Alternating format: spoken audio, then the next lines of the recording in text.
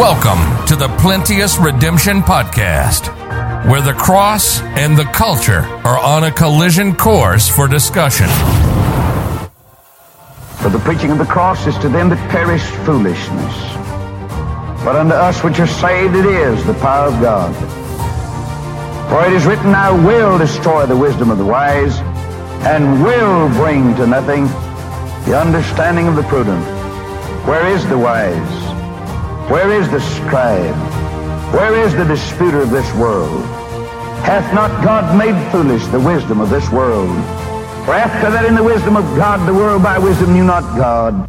It pleased God by the foolishness of preaching to save them that believe. For the Jews require a sign, the Greeks seek after wisdom, but we preach Christ crucified. Unto the Jews a stumbling block, unto the Greeks foolishness, but unto them which are called both Jews and Greeks, Christ, the power of God and the wisdom of God. Now, here's your host, Thomas Irvin.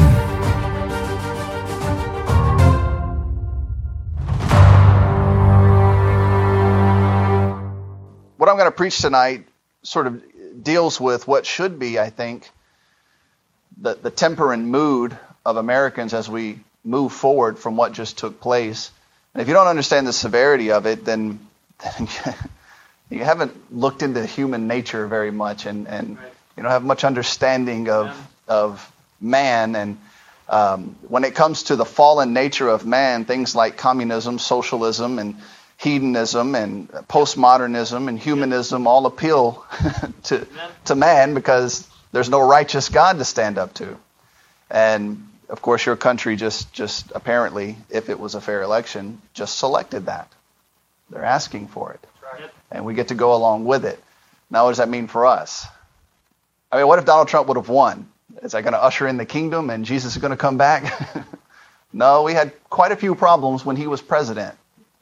And so he wasn't the answer. Jesus Christ is the answer. But we're going to read this chapter together, and then I want to go through it. I want to show you what I think are some interesting ideas from the chapter, and I hope it'll be a help to us. I hope I hope you're not so cast down that it's made you sick, but I hope you do understand the gravity of what's happened, and instead of it causing you to want to quit or give up, or hopefully it has caused you to lose your hope in government, if that's where your hope was. Imagine that the government was your hope, and they can't even count ballots. Right. But that was your hope. I mean, the Lord Jesus Christ, or God himself, when he brought the Jews back from Babylon, he counted every single piece of silverware they took with them into Babylon when they brought them back. So, I wouldn't hope so much in government. I would just participate as best you can and trust the Lord. Amen. So, John 14, verse 1, let not your heart be troubled. Ye believe in God, believe also in me. In my Father's house are many mansions. If it were not so, I would have told you.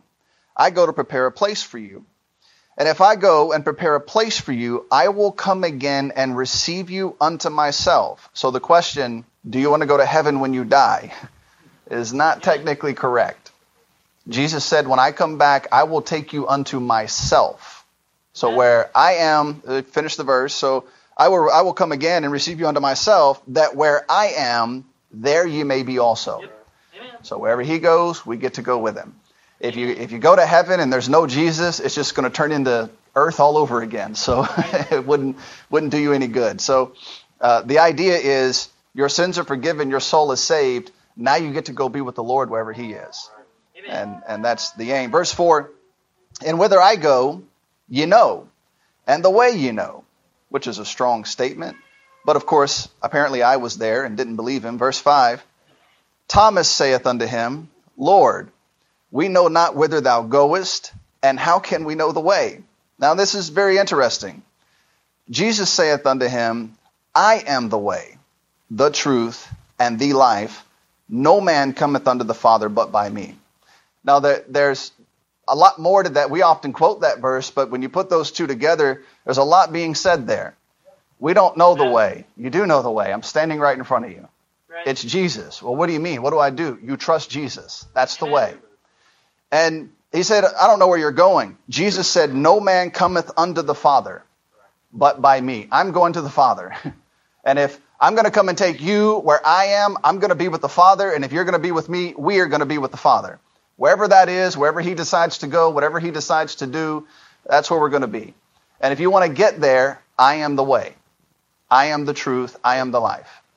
So, verse 7, if ye had known me, you should have known my Father also.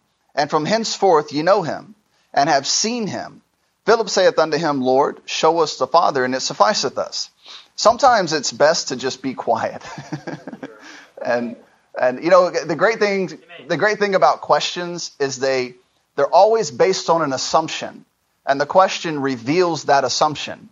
And oftentimes as Christians, we don't deal with the assumption being made. We try to answer the question, no matter how irrelevant the question is.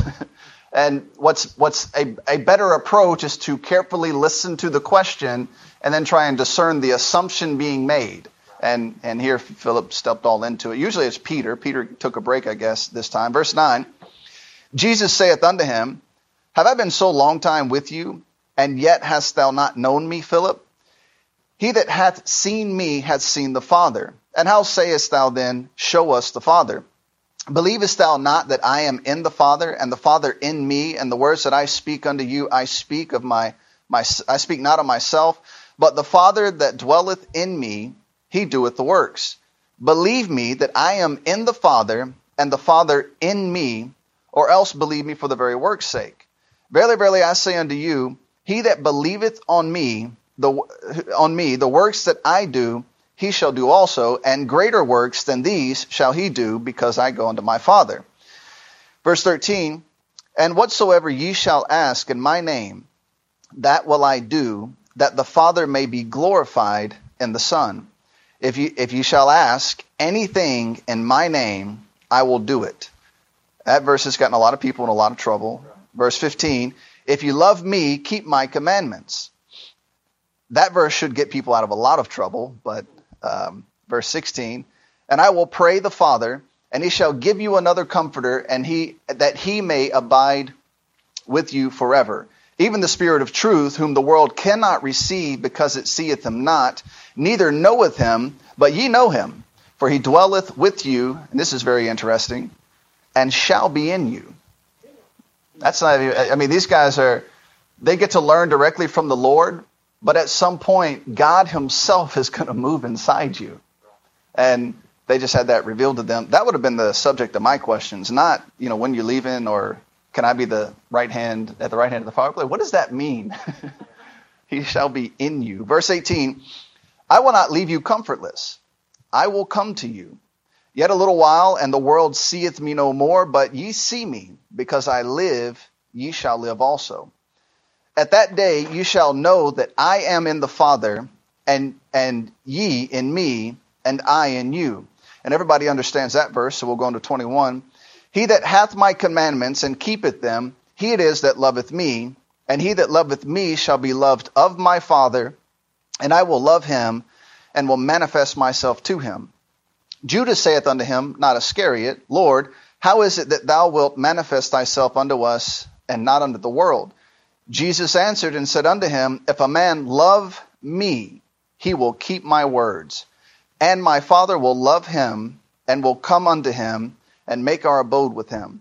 He that loveth me not keepeth not my sayings, and the word which ye hear is not mine, but the Father's which sent me. These things have I spoken unto you, being yet present with you. But the Comforter, which is the Holy Ghost. Now this passage is a passage that Muslims love. They'll tell you that Muhammad is this person that's coming. And so I always like to ask them, so Muhammad's a ghost? And they just look at you like, no. Well, it says that the Holy Ghost is coming. You just said Muhammad is a ghost. And of course, Muslims believe heavily in ghosts, and they are terrified of ghosts. So when you tell them that they just called Muhammad a ghost, they don't really know what to do with that. So verse 26, But the Comforter, which is the Holy Ghost, whom the Father will send in my name, he shall teach you all things and bring all things to your remembrance. This is a key aspect to this verse. This will also keep you out of trouble. Whatsoever I have said unto you. So don't assume that God's going to pop things into your head. That's not what he's saying. Have you read what Jesus said? Have you spent time mulling over it? Have you put it into your heart and mind? Then when those situations arise, the Holy Spirit will bring those things to remembrance. He said, what I have told you, he will bring to remembrance. Not some mystical, magical ideas are going to pop into your head and just magically be there. That's not how it works. Verse 27, peace I leave with you. My peace I give unto you. Not as the world giveth, give I unto you. Let not your heart be troubled, neither let it be afraid. Verse 28, ye have heard how I said unto you, I go away and come again unto you. If ye loved me, you would rejoice, because I said I go unto the Father, for my Father is greater than I. Verse 29, and now I have told you before it come to pass, that when it is come to pass, ye might believe. Hereafter I will not talk much with you, for the prince of this world cometh and hath nothing in me, but that the world may know that I love the Father, and as the Father gave me commandment, even so I do. Arise, let us go hence. Let's pray. Father, we sure thank you again for this opportunity to be here. We sure love you. We sure love your Son and all he's done for us. Lord, help us to live our lives in such a way that would honor him, that would glorify him. And once again, Lord, we pray that you be well pleased with all that takes place here tonight. May this be a place where you can look down and see people doing their best to live for you and to honor you and to glorify you. In Christ's name I pray. Amen. So our topic, the idea, so you just read all that just to go back to verse 1? Yeah. Just thought you'd enjoy to read it with me and kind of set the tone. And the idea is in verse 1, let not your heart be troubled. Ye believe in God, believe also in me. And we're in a situation in life, what I want you to see right now, and again, I hope this election garbage, I can't even turn a television on. And I don't have a television. Just every time we go to a hotel room, it's sitting there looking at you in the face. And so you're tempted to turn it on and see what they're saying. And they're not saying anything, so you just turn it back off and go about your business. But there is a significant connection between a troubled heart in need of comfort and reliance upon the Word of God. Right.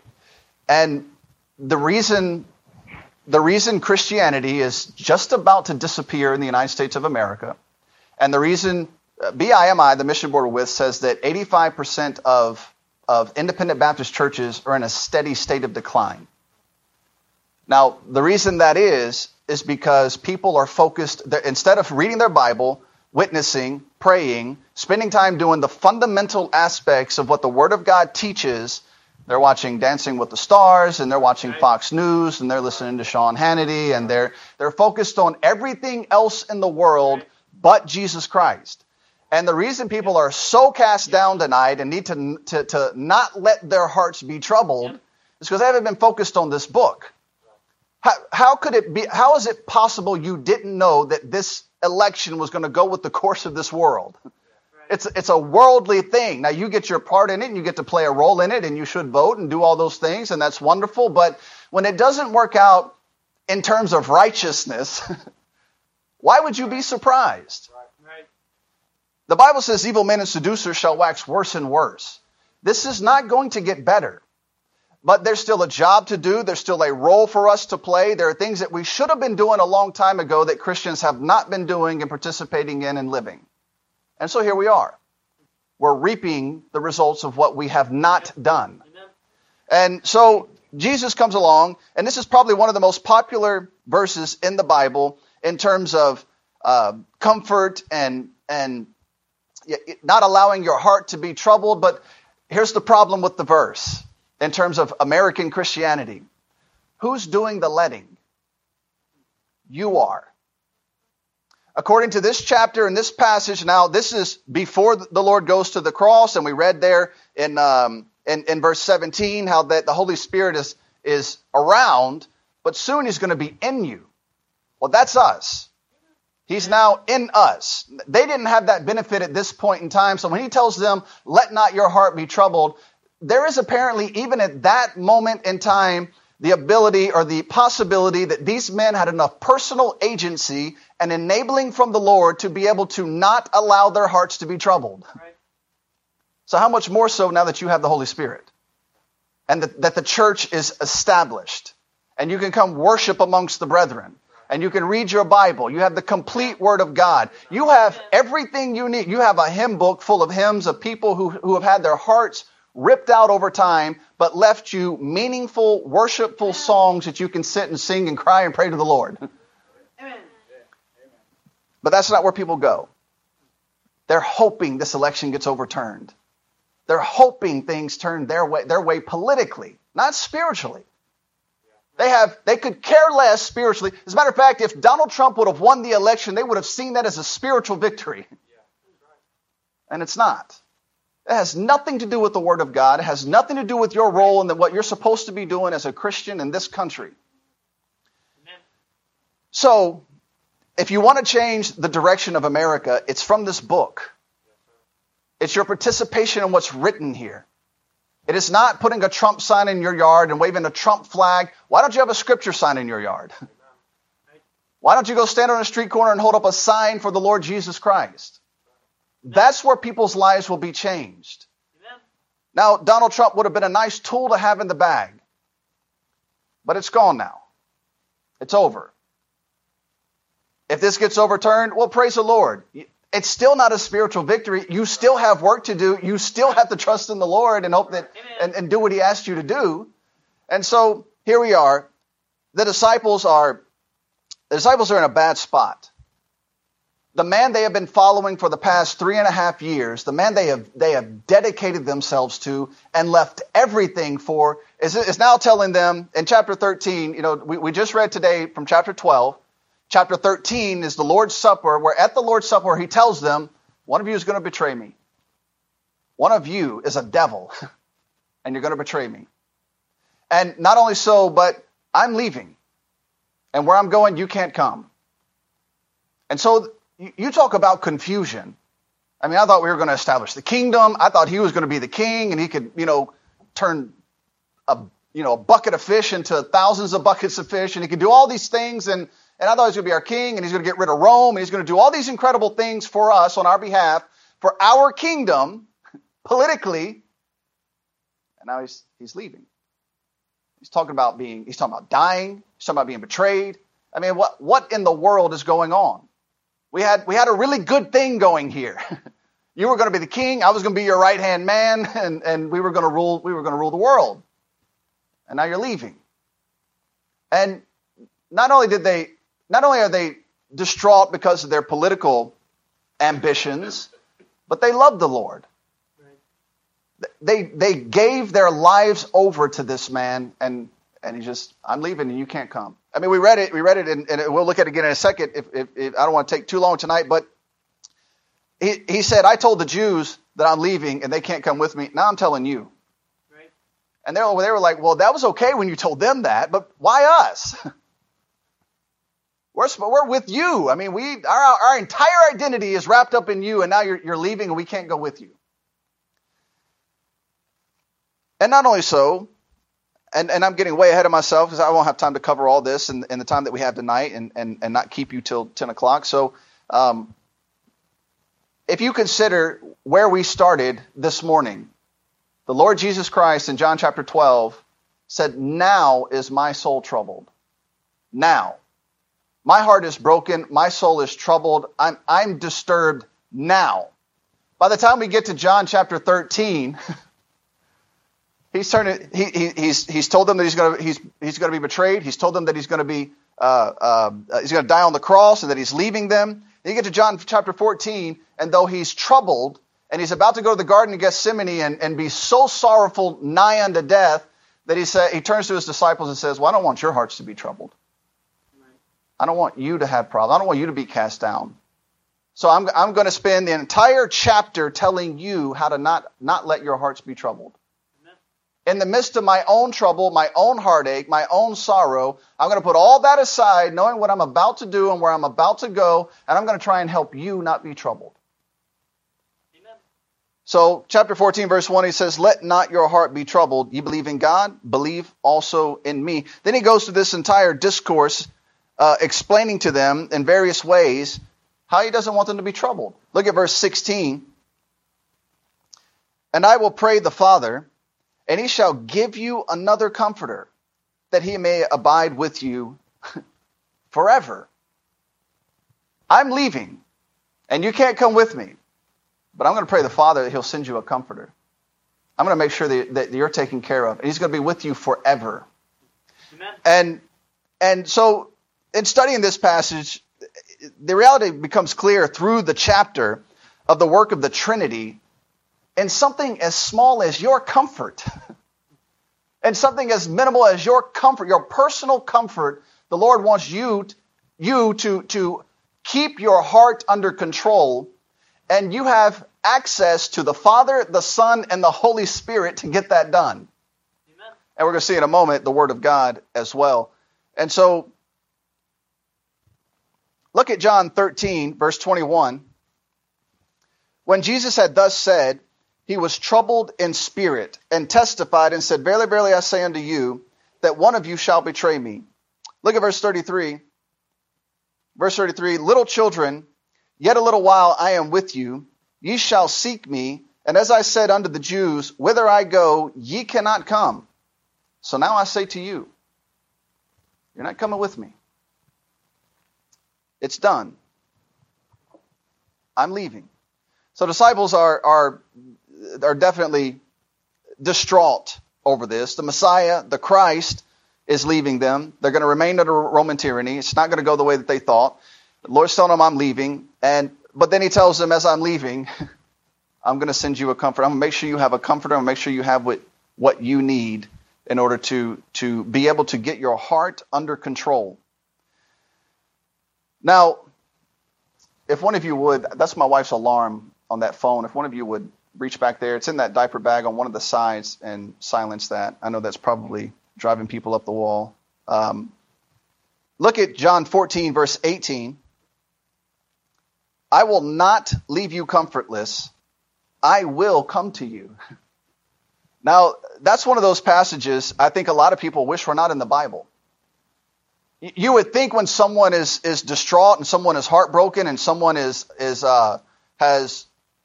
reached a place of depression and heartache and sorrow, that they would want to come out of that. But a lot of people like to just hang out right there. Yep. And they like to stay right there. And as a matter of fact, a lot of times their identity becomes wrapped up in being depressed. And they want you to know how depressed they are and how upset they are and what's going on in their life and how terrible it is and all these terrible things. And you try and cheer them up and they're like, yeah, but you don't understand. Like, what? And you try and give them a way out and they're like, well, I don't know if that'll work for me.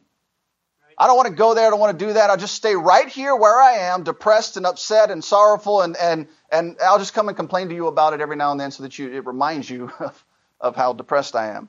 The Lord said, and it's almost damning.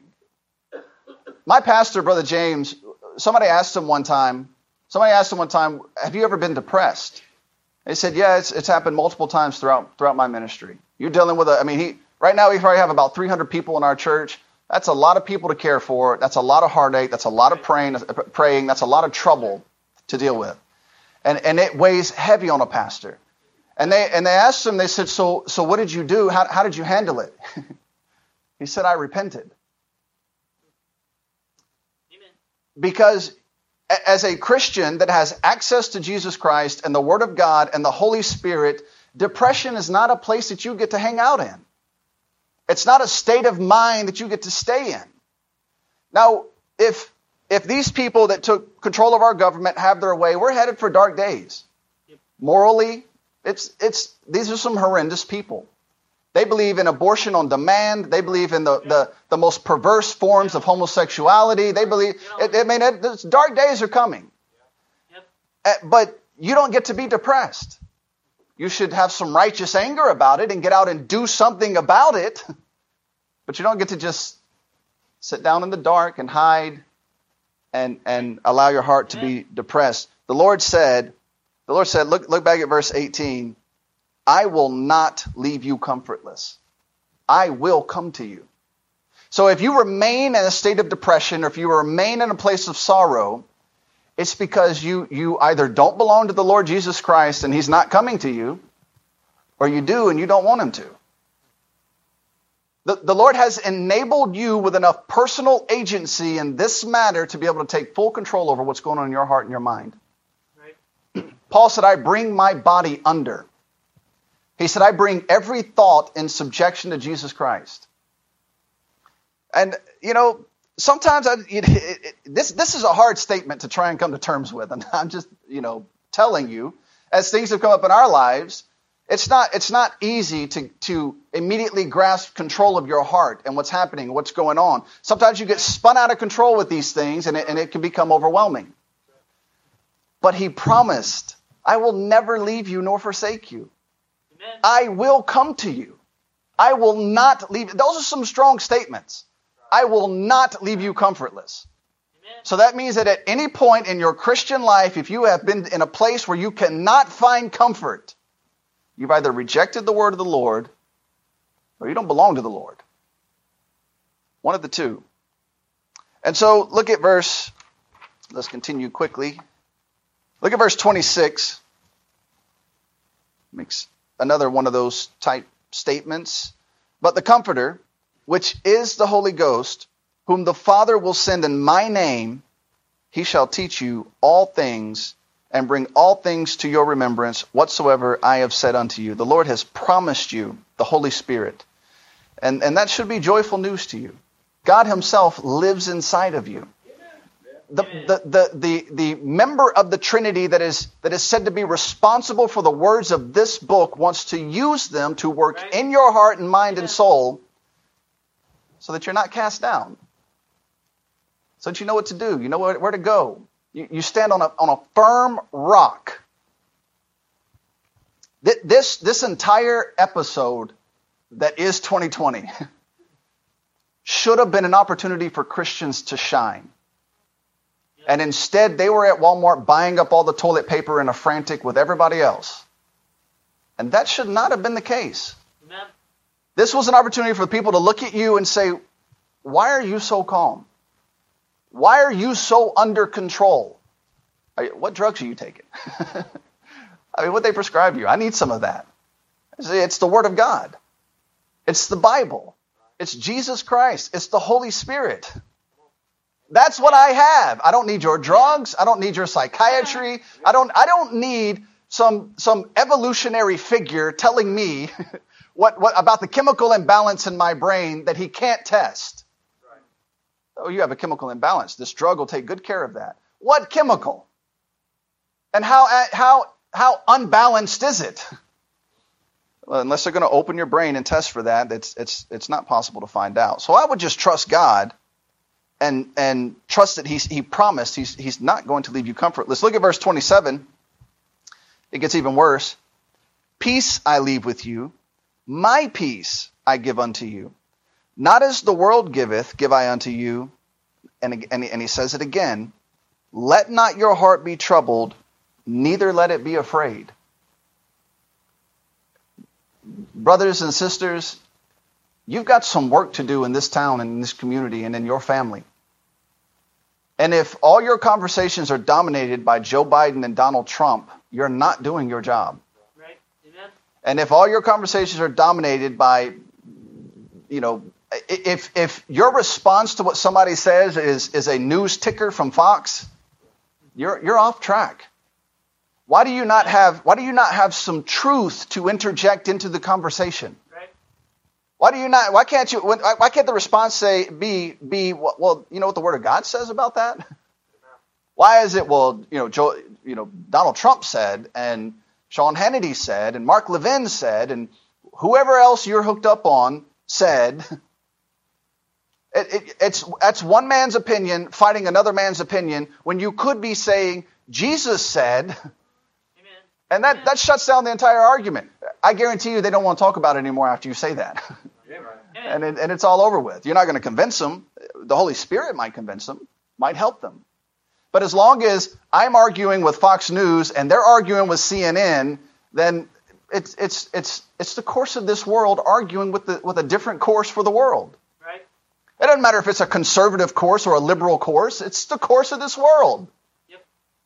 That's not us. Amen. This world is enmity with God. You're not supposed to be following the course of this world. You're supposed to be following the truth of the Word of God. Amen. And the more you get caught up in that stuff, the more cast down you're going to be, the more your heart is going to be troubled. Now, what would be the basis upon which you would build such a philosophical framework to life? How is it possible that somebody could show up in your life and say, "Let not your heart be troubled," and then expect you to do it? It'd be the Word of God. There'd be no one else will teach you that. Philippians 2 says that you are to esteem others better than yourself. You know it says that? Amen. And if you go to a psychiatrist or a psychologist or anybody that's going to counsel you in any way, shape, form, or form, anywhere in this world today, and you tell them you have an emotional problem or you have a problem with depression or whatever the case, whatever the long list of emotional and mental problems that are out there today, you tell them you have one of them, you know what they're going to tell you? You just have low self-esteem. You should esteem yourself higher, which is exactly the opposite of what the Word of God said you're supposed to do. Amen. God said you were supposed to esteem others better than yourself. The world is telling you you need to esteem yourself higher, then you'll be okay. Have you seen Facebook?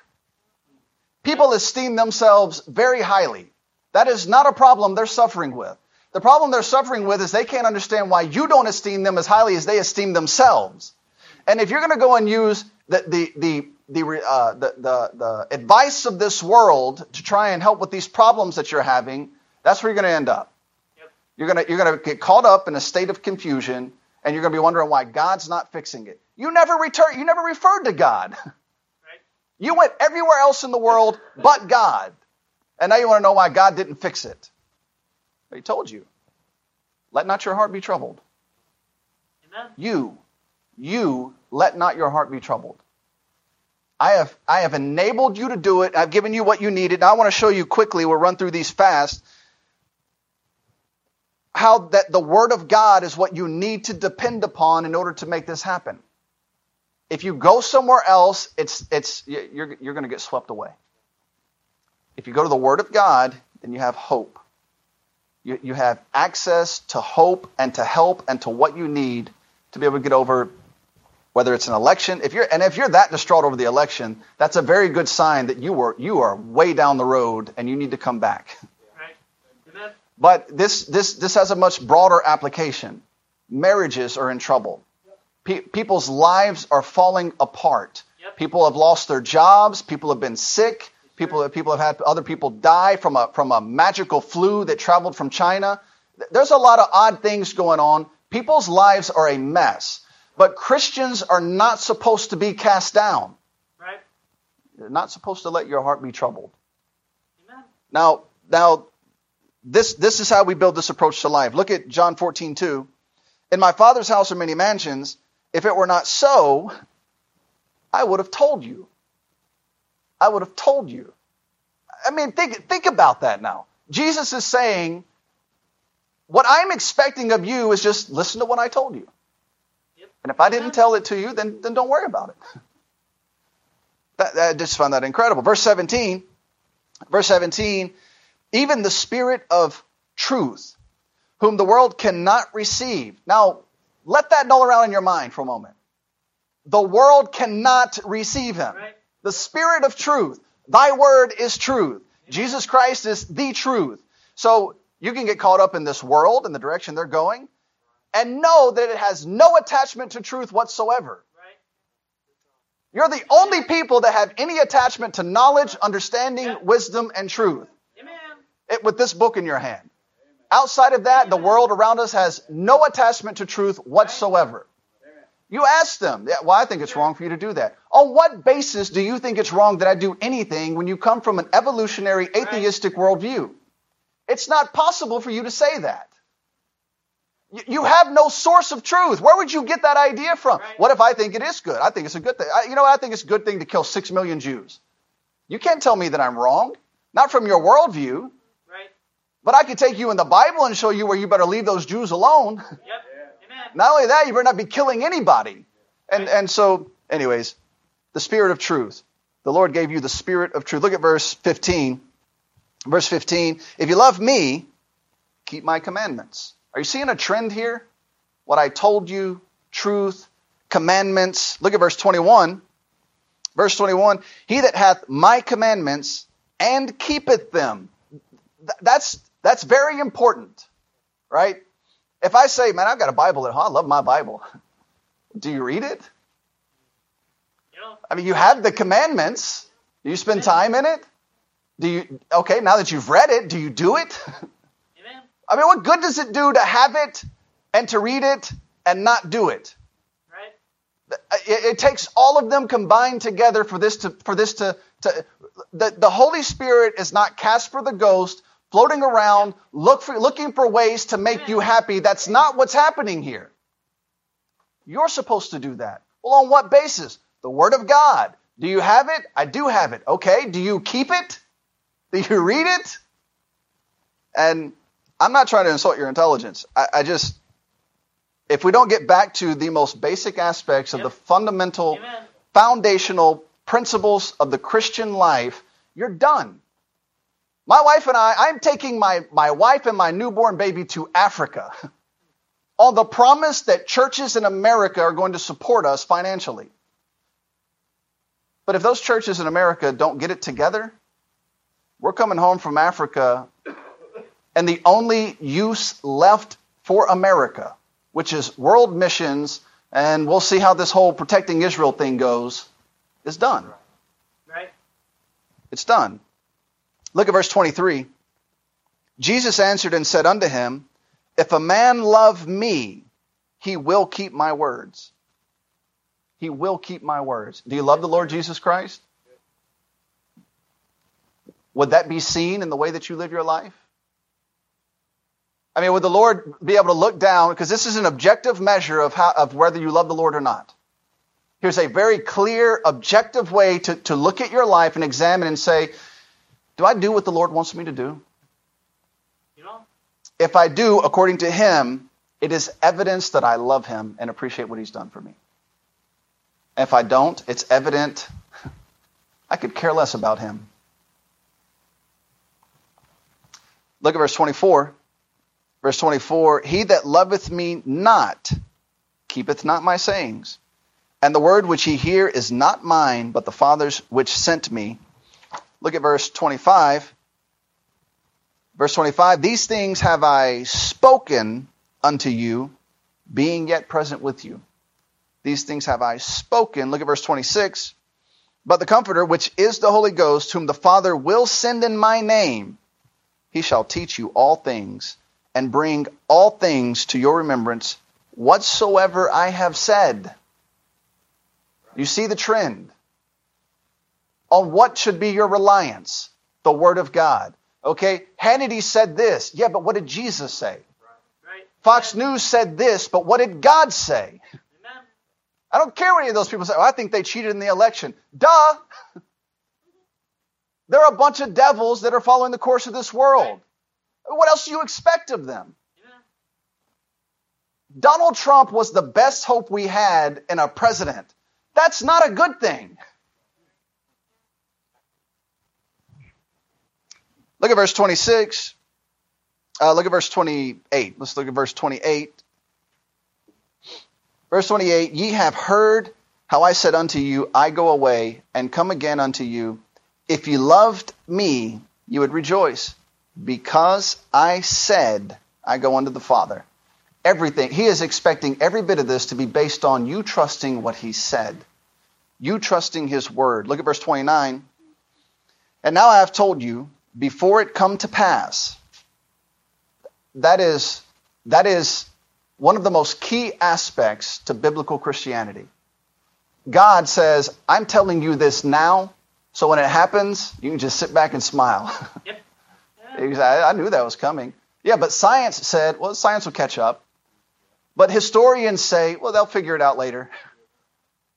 God came and told me ahead of time what's going to happen. He left numerous examples of that in his word. So I'm just going to stick with what God said. When you guys figure it out, you can come over and come back and apologize later. I'll be here. But I'm not moving from this book. Amen. Not to your political party, not to your philosophical approach to life, not to your psychological analysis. I don't care about any of it. I'm in the process of writing this book, and I write an entire chapter on Karl Marx. You know, one of the most popular things Karl Marx said was, follow the science. Said that repeatedly. Heard that a few times, have you? Every bit of this is an attempt to force you in, not into a political party, into a worldview. Right. And to move you from what this book says into their philosophical approach to life. Yep. And if you don't get grounded and rooted in this book and do what it says, there's no hope for this country. Yep. It goes nowhere. The only relevance a country has is its attachment to Jesus Christ. Amen. Once it loses that relevance, once it loses that attachment, then it loses its relevance. It's done. It's over. And so in a country where there have been 60 plus million abortions since Roe versus Wade, homosexuals can get married, transgender people can sit half nude and read books to your children, what do you think's going to happen? Confusion abounds. And it abounds because we don't interject truth into the public conversation because we're terrified. Right. And that should not be the case. Now the Lord left us a great example. Look at verse 31, and we'll finish with this. But that the world may know that I love the Father. Now Jesus said, real quick, before we finish reading the verse, Jesus said, if you love me, what will you do? You'll keep my commandments. Amen. He left an example of that, but that the world may know that I love the Father. And as the Father gave me commandment, even so I do. Arise, let us go hence. So, I would like to say that all this is, it's just that simple. I made it pretty black and white tonight, and if you would just do that, everything would be okay.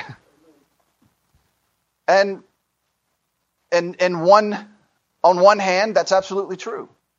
That's how it would be if we would obey God's word.